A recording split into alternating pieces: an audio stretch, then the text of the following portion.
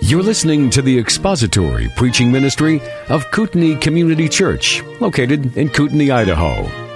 We pray that Christ is exalted and your spirit is blessed by the teaching of God's Word. For more information about Kootenai Church, please visit us online at kootenaichurch.org.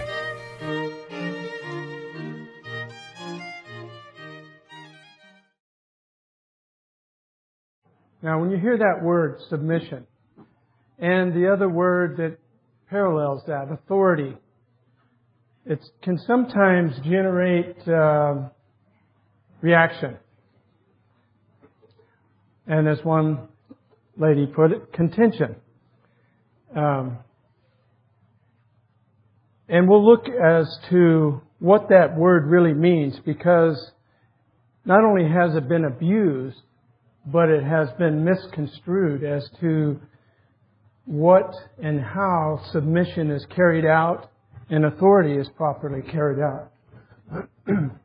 So we're going to look at that this morning, and I'm going to ask that you do bring forth questions and comments, but I want to go through the text first, and then let's see if that answers some of our questions, and then we'll address them. Heavenly Father, we just thank you this morning for this time together in fellowship and the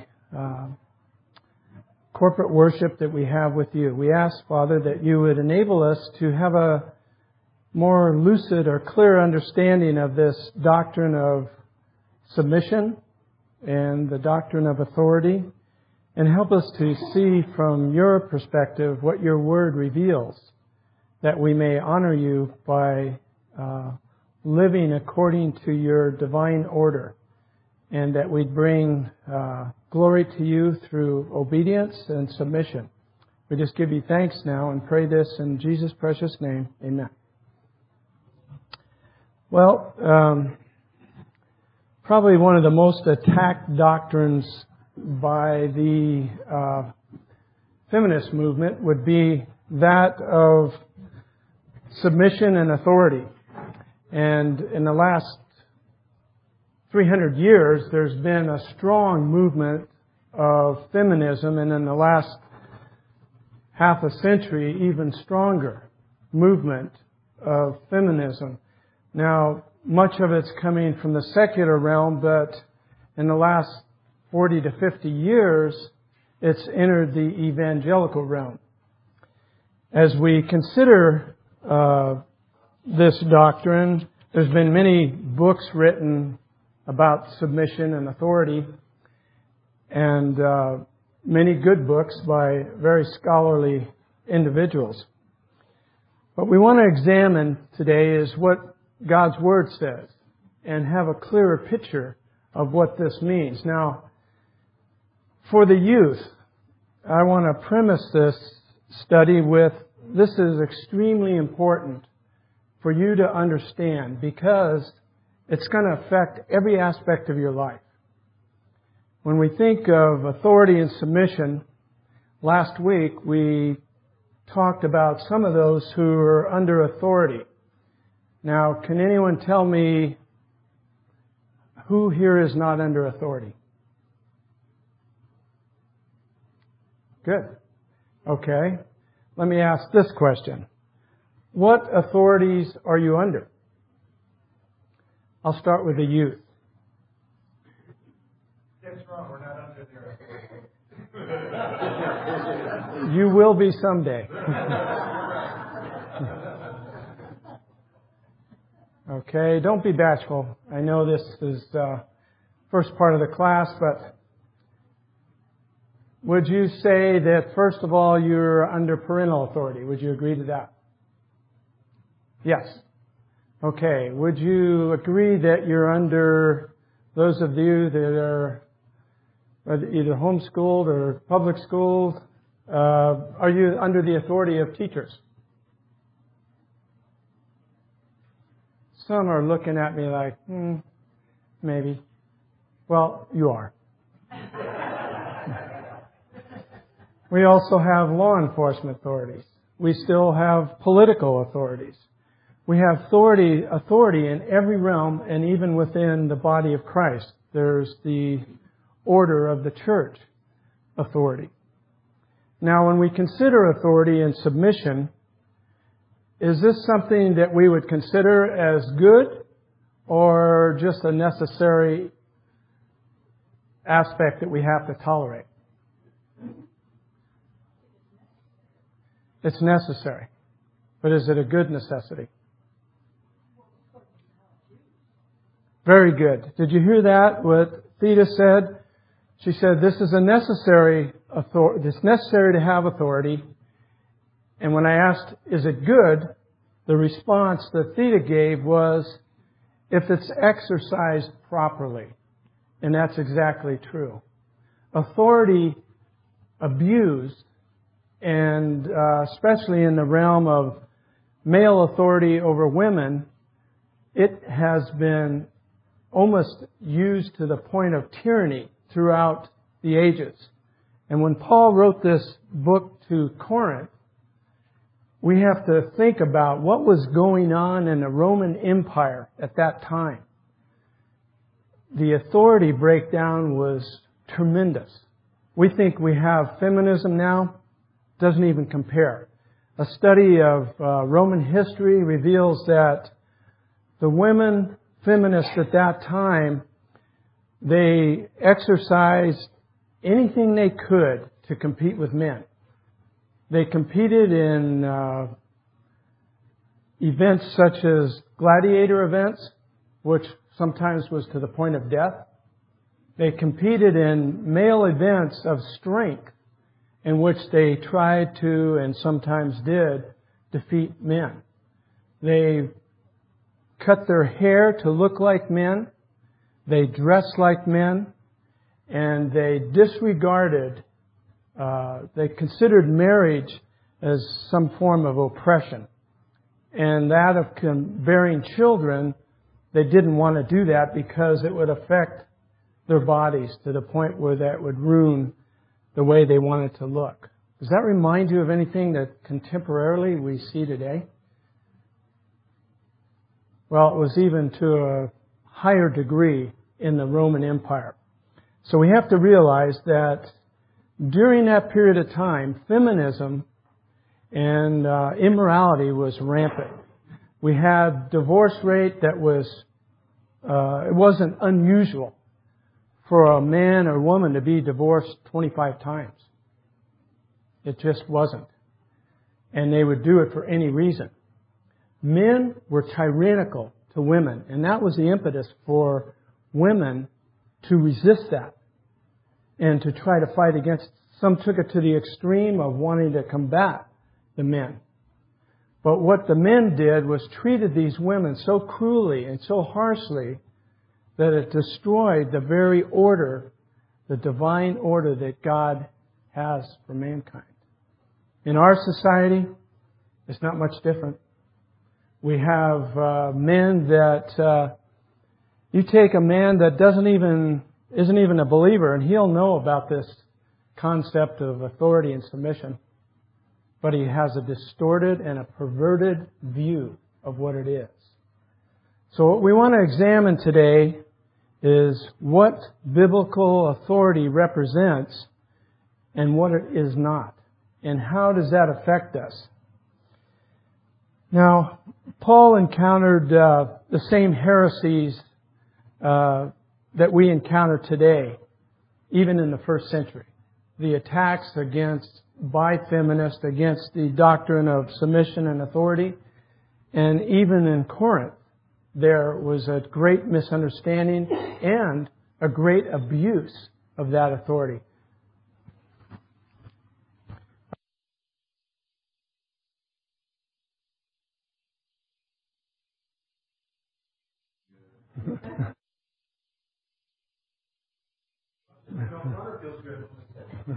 Okay, so Paul, he's attacked today by feminists.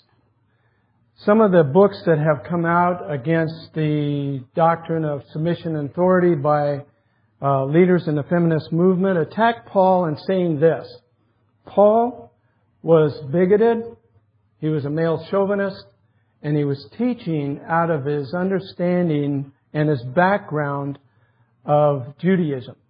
And so he tried to quench women by his doctrines. Well, as we examine the doctrines which Paul clearly reveals, it's just to the contrary.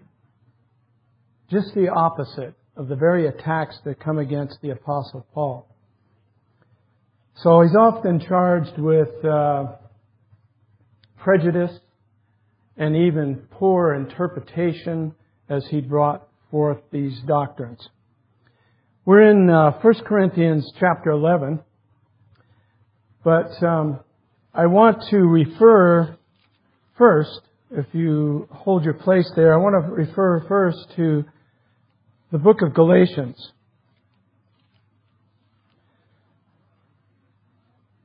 Chapter 3.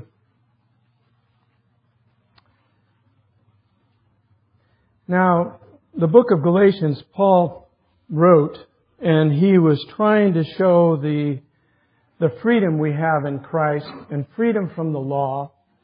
And also, he was repudiating the Judaizers that were coming into the church and trying to persuade the believers that they, even though they had Christ, they were still to live under the Levitical law. So he attacked that heresy vehemently. But here's one of the verses that many have gone to refute or try or attempt to refute that doctrine of submission and authority. And that's in 3 verse 28. I'm reading from the New American Standard. It says, "There is neither Jew nor Greek. There is neither slave nor free man. There is neither male nor female, for you are all one in Christ Jesus." So as we consider that verse and that statement, some could take that and say, okay, we're all equal. Is that a true statement? Men and women, slave and free, barbarian, Scythian, are they all equal?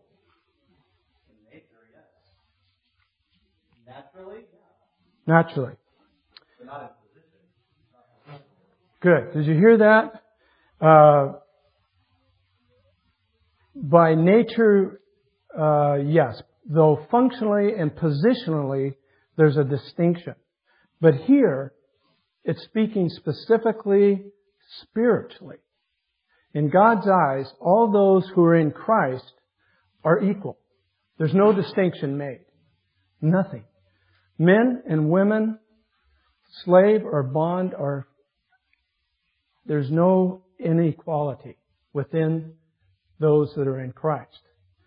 Now, if we try to carry this over to the doctrine of submission and authority and using this, it really breaks down quickly. And let's examine it. Paul begins with, there is neither Jew nor Greek. Now, in Christ, there's total equality. But in society, was that so? In society, was the Jew and Greek on the same place socially or racially? No, not at all. So you see how it's beginning to break down. If you try to apply this positionally, to function rather than the spiritual application of spiritual equality, it starts breaking down quickly because there was a vast difference between the Jew and the Gentile, socially, politically, and racially. Let's carry on. There's neither slave nor free man. Well, socially, was there any distinction made there? Absolutely. A slave and a free man. In that time, slaves were common. Paul often referred to himself as a bond slave of Jesus Christ. Bond slave was one who willfully dedicated themselves to their master. And that was indicated by a willful commitment, lifetime commitment to their master. And it's referred to as doulos in the original. And what they would do is place the lobe of their ear on a post, and they would put a hole in their ear showing that sign of submission and bondslave, which was lifelong. Now, a bondslave, they would put their master first in all things. They willfully served their master. When they got up in the morning, their whole sole goal for the day was to please their master. They didn't eat until they prepared the master's food or helped those that did and made sure that the master had his or hers water and they had their food. They would eat last. They would make sure that they took care of all the needs that they were responsible for before their own needs. So that's why Paul often would identify himself as he began his epistles as a bondslave for Christ. But was there a distinction socially and economically and in every other way between slave and master? Absolutely. So we cannot use or even attempt to use this text to try to show that this is showing the equality of all the men and women, because we are equal as created individuals and we're equal in Christ. And we have to understand something as we examine this doctrine further. Paul's going to show us some things here that should give great encouragement to women, because Paul actually exalts women like they had never been exalted prior in history as he enters these doctrines. Yes? Yes, of course. I'm talking about in the writings. Of course, Jesus Christ exalted women, and it was obvious how he ministered to the women and his love for women. So as we look at these doctrines, we'll turn back now to 1 Corinthians chapter 11. We're going to focus in on this text because this text encapsulates the essence of submission and authority. Starting with verse 3. But I want you to understand that Christ is the head of every man, and the man is the head of a woman, and God is the head of Christ. So here we have a divine order. This divine order was ordained and given by God. So we think, well, here's a good way to make a distinguishment between essence, that is the essence of man and woman, the essence of God, and function. And we considered some of that last week. When we consider God the Father, God the Son, and God the Holy Spirit, is there any difference in their equality, in their essence? None. Absolutely. They're totally one God and three distinct persons, completely equal. But now let me ask this. Is there a difference in the function of God the Father and God the Son and God the Holy Spirit? Is there a submission role within the Godhead in function? I'm seeing nods, okay? Absolutely. When Christ came here on earth, He said, I do nothing but the will of the Father. Everything that Christ did was in accordance with the Father's will. Not thine will, but thine. Not my will, but thine. Speaking of the Father. And yet, in essence, for all eternity, God is one and equal. But there's yet a subordination and an authority structure. Thomas. Chip, I realize, again, this is bordering on heresy, but I have to ask anyway. Your statement, was there any time at any moment that, and the answer is no. So it kind of, I'm struggling with how that, where we're at. was there any time when Jesus, his will was against the will of God? Never.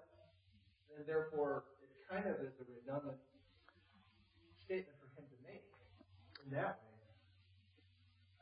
I guess that when I'm thinking about, submission, I realize that his purpose was to glorify God, and he did the will of God. And on the other hand, I don't think he had a choice. Okay. Thomas is bringing up the question as to, well, there was never any disagreement between the Father and the Son and the Holy Spirit. That's true. And they were one in essence, totally equal. So why would we even consider this authoritative structure? God explains this in this text. He sets up a divine order. And let's consider this. Since Christ is the head of every man, He's uniquely head of the church as its Savior and Lord.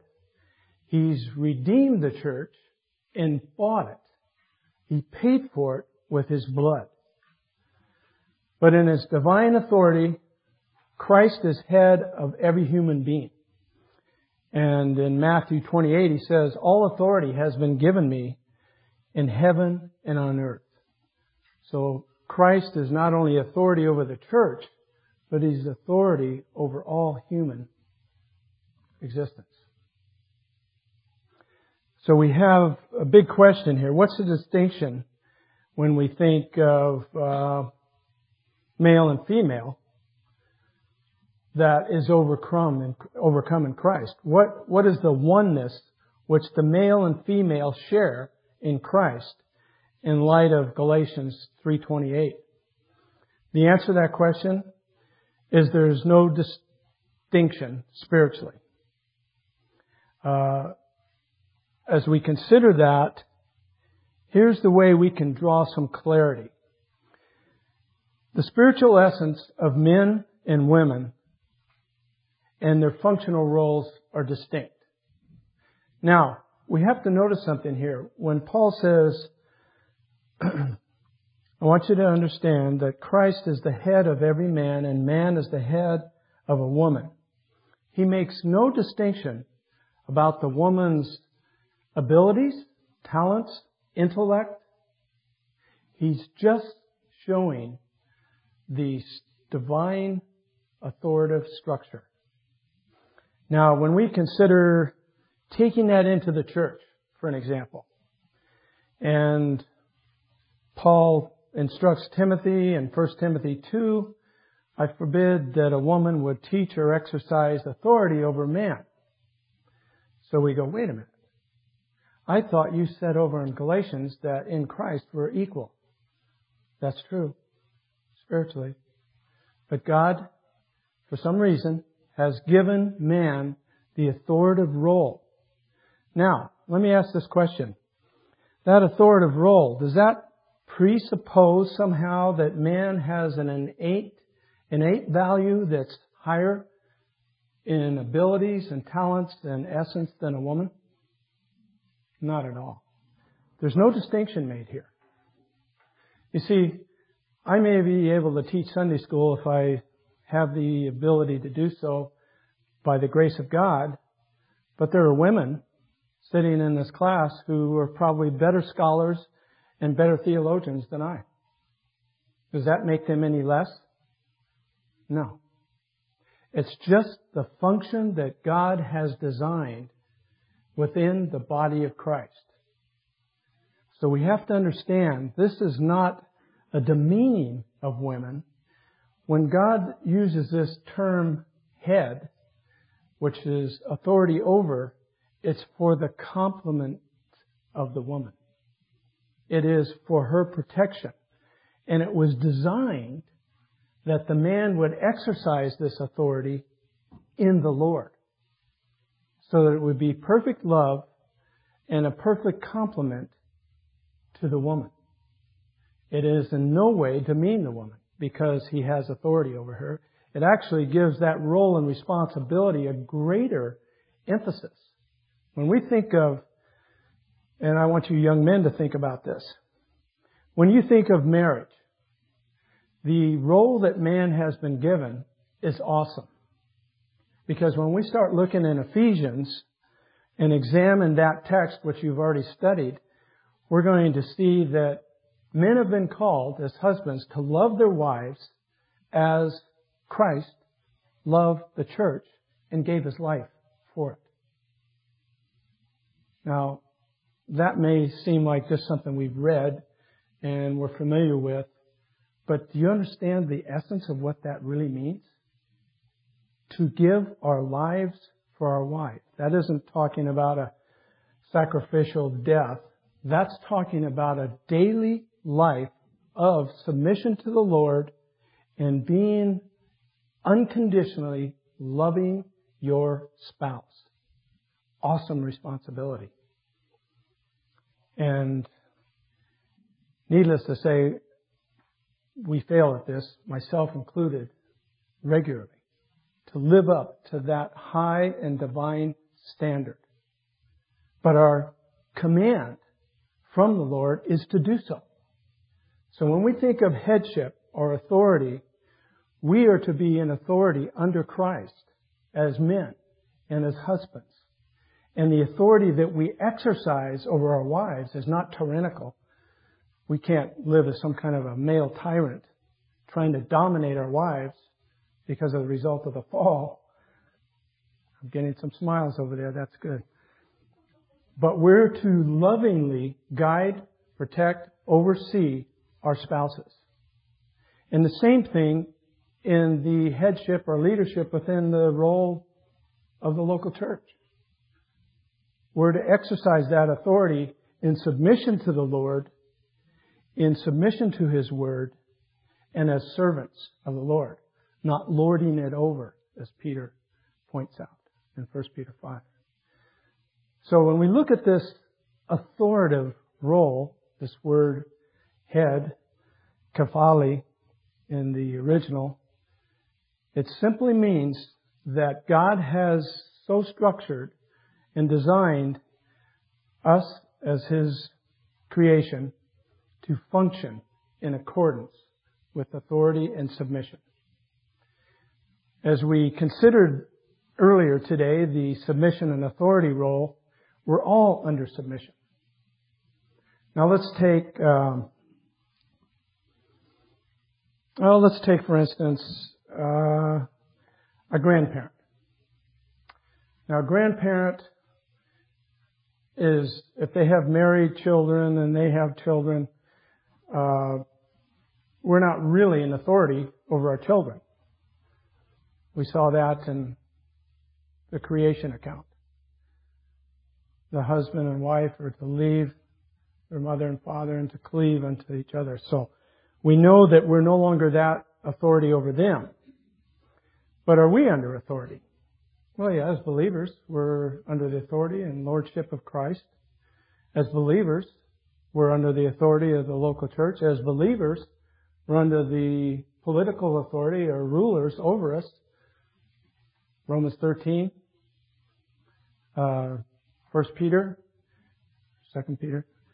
There's all kinds of New Testament accounts that show that we are to be in submission to all authorities. All authorities. So, I know we're living in a day and an age where we hear a lot of negative talk and there's a lot of political turmoil going on. But we have to recognize we are under a God-given authority. Now we recognize also that that God-given authority can be disobedient to God's principles. We see that throughout the entire Old Testament. And we can hate the sin that's perpetrated by those in authority who misuse their authority. But we don't hate the individual. We got to be careful here because we can transfer that disdain for implementing a policy that is sinful and wicked to the individual that carried it out. We're not called to hate those in authority. We're actually commanded to pray for those in authority. Rob.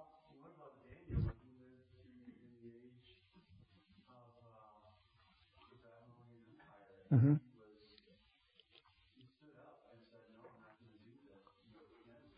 He asked permission. When they brought the king's food, he asked if he could have a different type of food, and they let him be tested. And he had that food for a period of time, and he excelled in intelligence, work, in every other way. And so they let him have that dietary. He was in submission, even though under a wicked ruler. He remained in submission. God exalted him. The same way with Joseph under the Pharaoh. He was falsely accused and falsely imprisoned. And yet he was even submissive in prison to the point where God exalted him in prison. And then when he brought him out, he exalted him right under the Pharaoh. A Jew. The highest position, yes.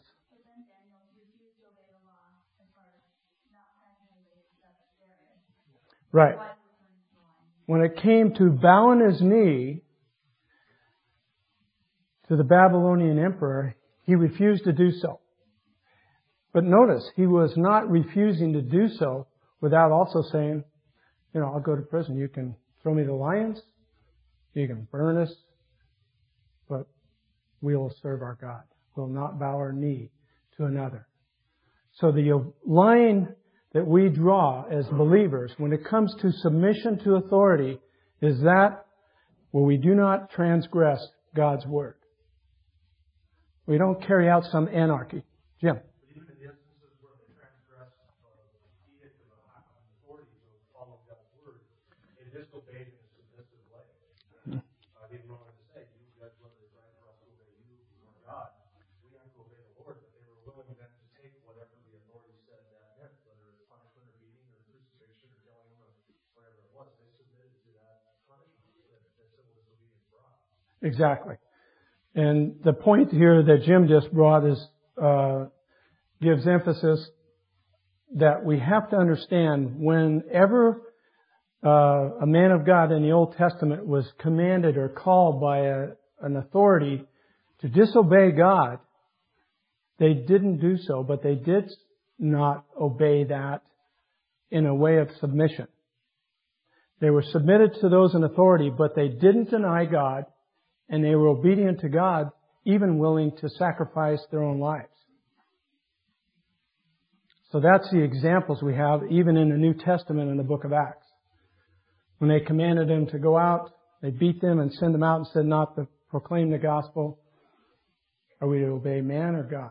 They continue to proclaim the gospel. So they were submissive to those in authority and willing to be imprisoned or suffer the punishment that would ever be ruled over them. But they would not transgress God's Word. So in the same way as we consider the aspect of divine order and submission and authority, we have to recognize that believing women as well as believing men are fully equal on the same plateau. In the function and role, man has been given the responsibility of oversight and authority over the woman in the Lord. Because when Paul gives this teaching, he is very specific about Christ being the head. Man is the head of woman. Man is submissive to Christ. And God is the head of Christ. So that is the authoritative role, part of God's divine order that we have given to us.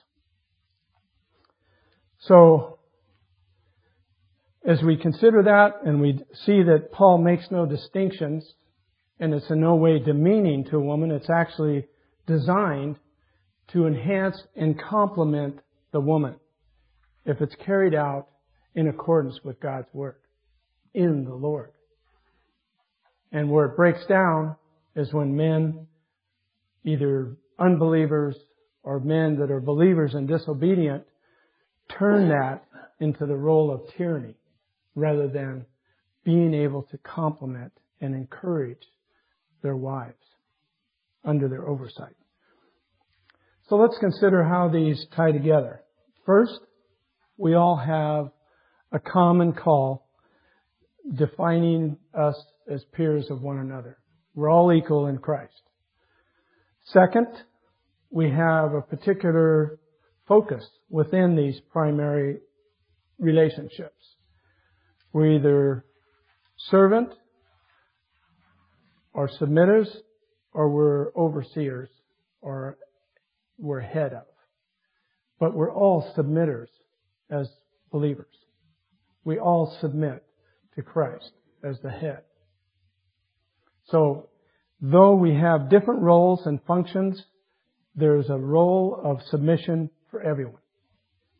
And all of us are called to that. We as believers, as men and women, as God's children, we're called to walk in a manner worthy of our calling in Christ.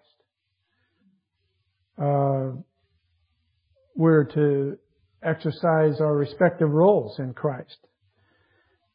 The Lord calls us to please Him through our humility, forbearance, honesty, generosity, tenderheartedness, and we're to exercise that to all others. You see, if we start looking at Scripture as just, oh, this is what it says, and we're looking at this as some ancient writings, rather than the living Word that is our authority, it's all going to break down. This is God's design. This is not some male chauvinist that got cut loose from the Pharisee squad and all of a sudden started penning letters. This was God's ordained order. It is given by God and is for the purpose of bringing glory to God.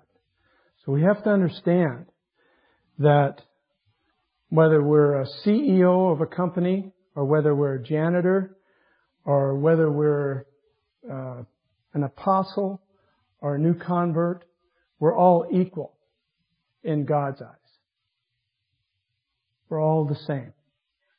He has given us different function by design, but we're all equal. So when we consider this as we look into Ephesians later, we have to understand when Paul talks about submitting, exactly what that means. Hupotasso.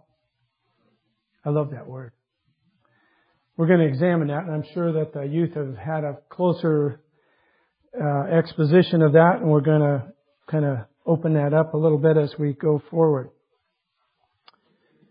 Paul says this in 1 Corinthians 12, "But now indeed there are many members, yet one body. And Christ speaking of the Father, He says, 'And the glory which you gave me, I give them, that they may be one just as we are one.'" John 17:22. So not only are we members of one another as God's children, but what did Christ just say here? "And the glory which you gave me, I give them, that they may be one just as we are one." We're one with each other, and we're equals before God. So we don't make any distinctions in our essence between man and woman. Rob?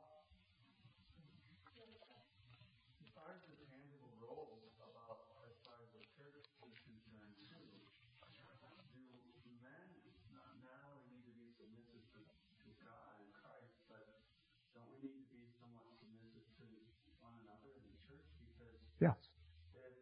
If somebody is abusing their authority over their wife, does the church have the responsibility to hold them accountable? Yes. So it should be a safe place to be? Yes.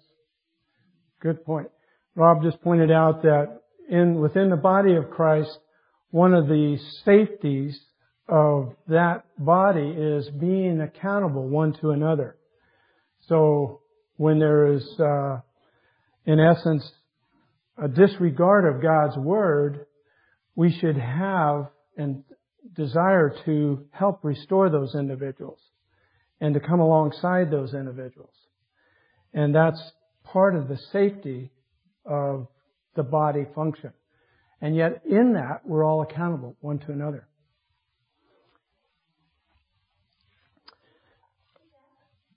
Yes, Janice.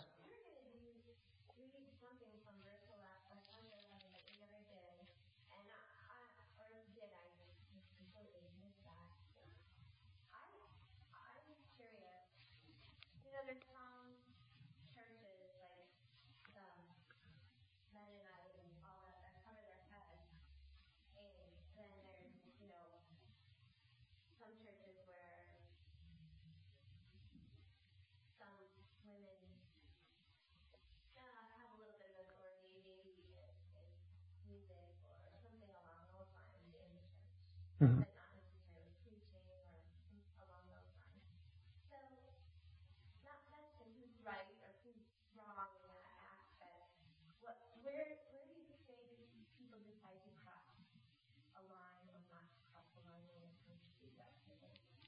Okay, well, the question is, in different, perhaps different denominations, there's different roles carried out. In some denominations, and most recently in the last 5 or 6 decades, probably more dominant in the last 3 decades, is women taking the role of authority in various churches.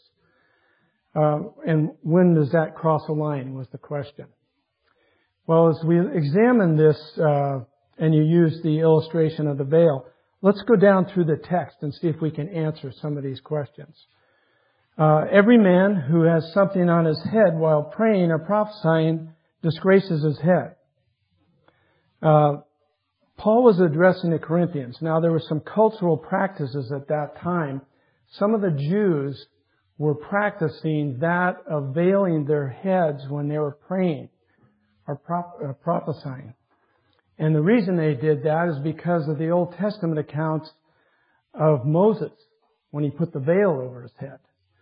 But they got that all misunderstood. They misunderstood the reason that Moses had put the veil on his head, because he had the glory of the Lord shining upon him, and that glory was fading, and he was covering that. And so, culturally, in Corinth, some of these men were doing this. And he says, that disgraces his head. When a man covers his head, that's a sign or indication of submission in some form. So man is supposed to be exercising authority within the role of the church. And this is not in the context when Paul's speaking here of corporate worship service. This is just talking about in public or praying in public. And so he's talking about the still exercising that role of submission and authority. So let's look. Verse 5. But every woman who has her head uncovered while praying or prophesies disgraces her head, for she is one and the same as the woman who has her head shaved. Those that had their head shaved at that time in this culture were prostitutes. And what Paul is saying there, in this culture, which doesn't transcend, and some people have carried this into cultural practice today, which really isn't necessary.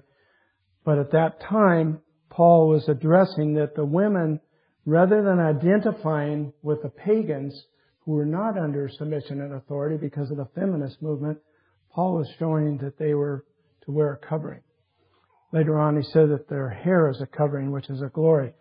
For if a woman does not cover her head, let her also have her hair cut off.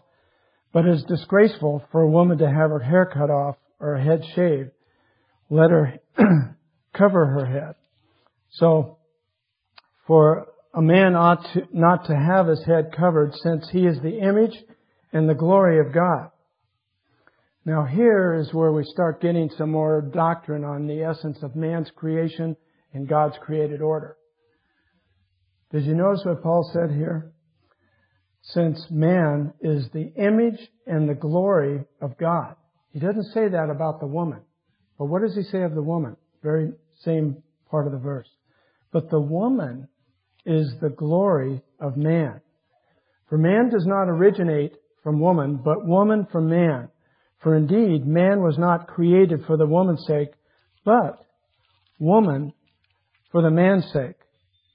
Therefore, the woman ought to have a symbol of authority on her head because of the angels. Many have misinterpreted this text, and it's really hard to understand sometimes because of the cultural practice, and some have taken this whole authority structure and put it in a camp of cultural. That Paul was just speaking culturally at that time because some of the women were acting out in church and during the assembly of their worship, and Paul was just trying to bring some order. That's not true. That transcends time and culture, the order that God has given us. It has nothing to do with culture. Cultural practices that Paul was addressing with the head coverings, yes. That was indeed going on at Corinth at that time. So we have to understand historical cultural when we exegete a text such as this. We also have to understand the words, because also some women feminists have gotten scholars who use cultural hermeneutics, that is, they use current philosophy to interpret, and they've interpreted this word for head, which is authority, to kaholi, or kahali, to the word to mean origin or source. They've tried to retranslate that, and it's never used in this context ever in the earlier documents. It's always used as authority. So where does it cross the line? The question was. When we have a woman in a place of teaching, it will, in the body of Christ, it will be that of teaching women and teaching children. And that still is under the authority of the leadership. Leadership role was given to man even within the body of Christ. It doesn't demean that their abilities, their education, their intelligence, it's just the role and function of God's design. Where does it cross the line? When a woman takes the role of authority over a man to teach doctrine. That is where it crosses the line, and that's where Paul makes it crystal clear in 1 Timothy 2.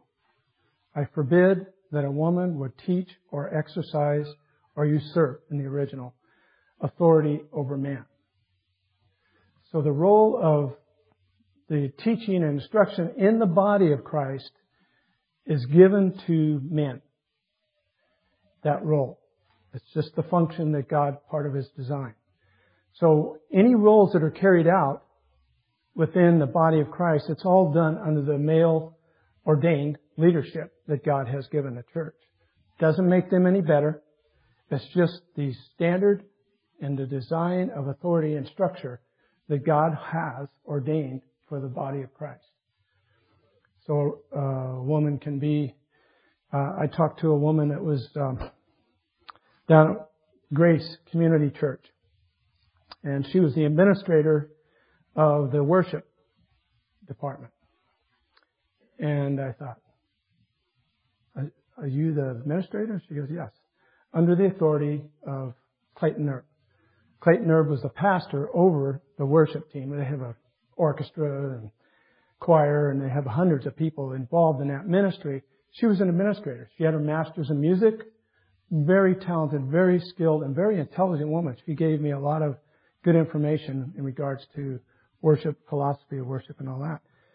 And yet, when I asked her about the authority structure, she said, I'm in this role under the authority of Clayton Erb, the pastor. And I just carry out the administrative duties under his direction. So, that's a big role. I mean, there were hundreds of people in that worship team, yet she was under the authority of the pastor and the assistant pastor, which were overseeing that ministry. So we have to understand that that isn't a demeaning essence of woman at all. It should never demean or cause a woman to think that somehow they're not good enough or capable enough. Like I mentioned earlier, many times women are more capable than men. I hate to admit that, though. But they are. I shouldn't say that. I was being facetious. I want to just close with a quote here. God created both men and women. The first woman was created from man, but since that time, every woman has been created through a woman. Every man, has been created through a woman. For as woman originates from man, this is later on in 1 Corinthians 11, so also the man has birth through the woman. Most importantly, all things originate from God. So as we consider the distinction, the role distinction between men and women, the first woman was created out of man. But since that time, all man was created and given birth out of woman. So when we think about authority and function, think about this. The woman has the most significant role in teaching and instructing children, young men up into adulthood. She exercises that role as a mother in conjunction under the authority of the father, and they're most influential on any man throughout history. That's why when Paul was talking about Timothy, he gave great encouragement from that of Timothy's mother and his grandmother. The influences, the godly influences they had upon Timothy. So we should in no way ever think that the role of mother is somehow subservient in any way. That's a very significant role. And as mothers, they have the unique and indispensable role of training and developing boys. They're all shaped by their mothers from conception. Think about that. So, as we consider this, He's given, women are given to men as helpmeets, the completion of, and men are given as authority over, and together they glorify God. That's the whole purpose of God bringing woman to man. Now, that's in Christ. And as we'll look at later, that doesn't mean that every individual gets married. It doesn't mean that there won't be widow or widowers. It doesn't mean any of those things. That's not talking about singleness. That's talking about in the context of the family unit. We'll discuss singleness a little bit later on, which I'm glad that's one of the reasons I want the youth here, because I'm anxious to discuss those things and answer questions. Okay, is there any questions as to the distinction being made here between role and essence, or function and essence of man and woman from the divine order?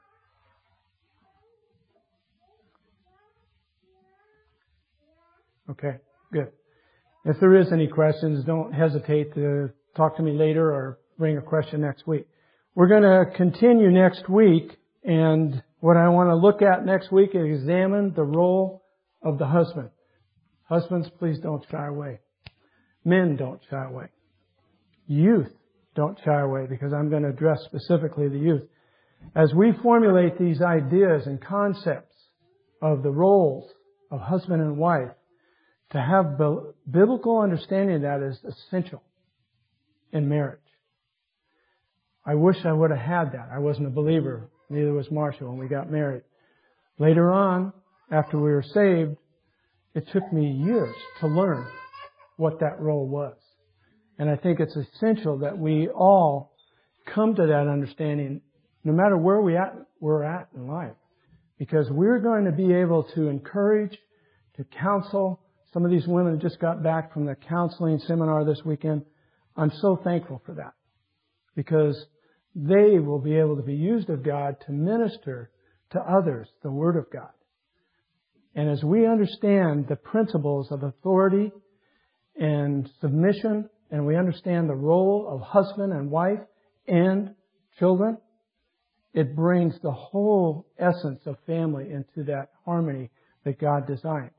Now, it doesn't matter where things are at, what the family structure is, whether it's fractured or anything, we still need to understand some biblical essence of what God has called us to in this divine design order that He has created. Father, we just thank You this morning for Your Word. I pray, Lord, that Your Spirit would solidify these things in our hearts and minds, that we might be able to obey Your Word in being submissive, first of all, to You and to Your Word, that we might be obedient to carry out our roles of submission and authority in lordship to You and Your Word. We just give You thanks, and I just pray this in Jesus' precious name. Amen. Thank you for listening to the latest podcast from Kootenai Church. If you'd like to learn more about Kootenai Church or to donate to our church ministry, you can do so online by visiting kootenaichurch.org. We hope you enjoyed this podcast and pray you'll join us again next time. Once again, thank you for listening.